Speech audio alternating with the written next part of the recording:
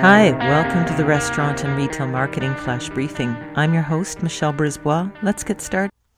There's some new research reported by Restaurant Dive on how people have changed their dining habits because of the COVID restrictions.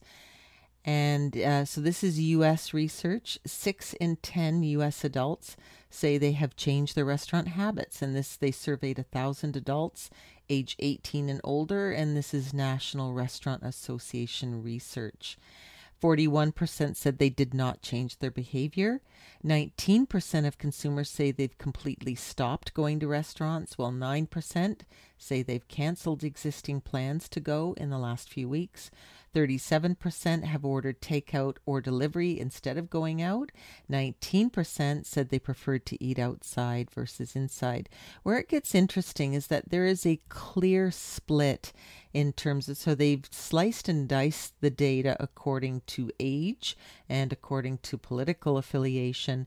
And what they found is baby boomers, so people typically in their 50s and 60s, and Republicans were most likely to have not changed their restaurant behavior due to rising COVID-19 cases.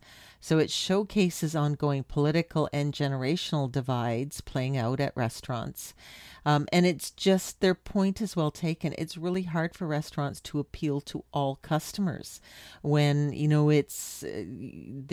got almost half won't come if there's protocols, half will come, and then you've got the age you have to look at. So depending on what type of restaurant you have and what type of cohort it appeals to, you can have a very different result depending on what stance you take as an operator.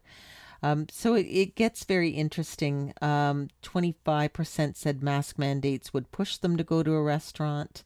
This report it goes down into lots of different research, but definitely the Gen Z adults are taking more of a conservative stance. They're a little more aware of safety.